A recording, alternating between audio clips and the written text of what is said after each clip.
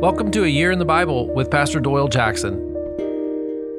Day 298, Luke chapter 1, Luke's Gospel, day 298. Today we start reading the third Gospel story from Luke's pen.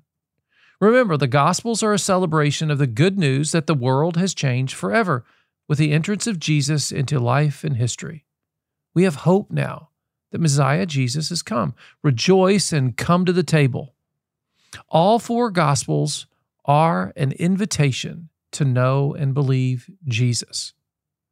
Now, Luke and Acts are written to unbelievers to know that Jesus is the Savior of the world. It's really a 2-volume set. We'll read through the Bible, so guess what? We'll come back to the book of Acts in a couple of weeks. Luke chapter 1, verse 1 begins this way. Many have undertaken to draw up an account of the things that have been fulfilled among us, just as they were handed down to us by those who from the first were eyewitnesses and servants of the word. With this in mind, since I myself have carefully investigated everything from the beginning, I too decided to write an orderly account for you, most excellent Theophilus, so that you may know the certainty of the things you have been taught. So Luke wrote to make sure we had the facts straight. A remarkable thing about Luke's writing is that his accuracy and description of the ancient world are impeccable. Most likely you are most familiar with Luke's gospel because we love the Christmas story listed here. Verse 26 of chapter 1, in the 6th month of Elizabeth's pregnancy, God sent the angel Gabriel to Nazareth, to a town in Galilee, to a virgin pledged to be married to a man named Joseph, a descendant of David. The virgin's name was Mary.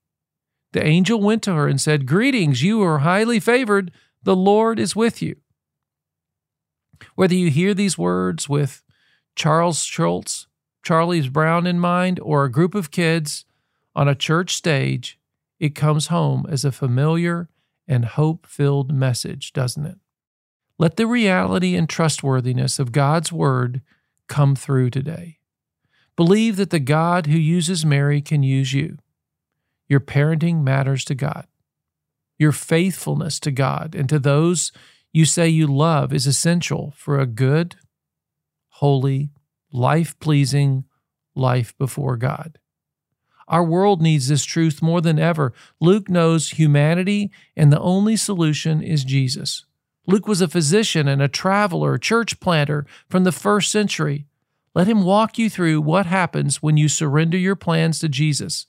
It's okay if you have to leave something behind. Mary, Joseph, and John said yes. You can too. Let's pray. Father, it's so good to be reminded there is hope in our world. Let me be a part of the Jesus story today. Give me a part and assignment for this day. In Jesus' name I pray. Amen.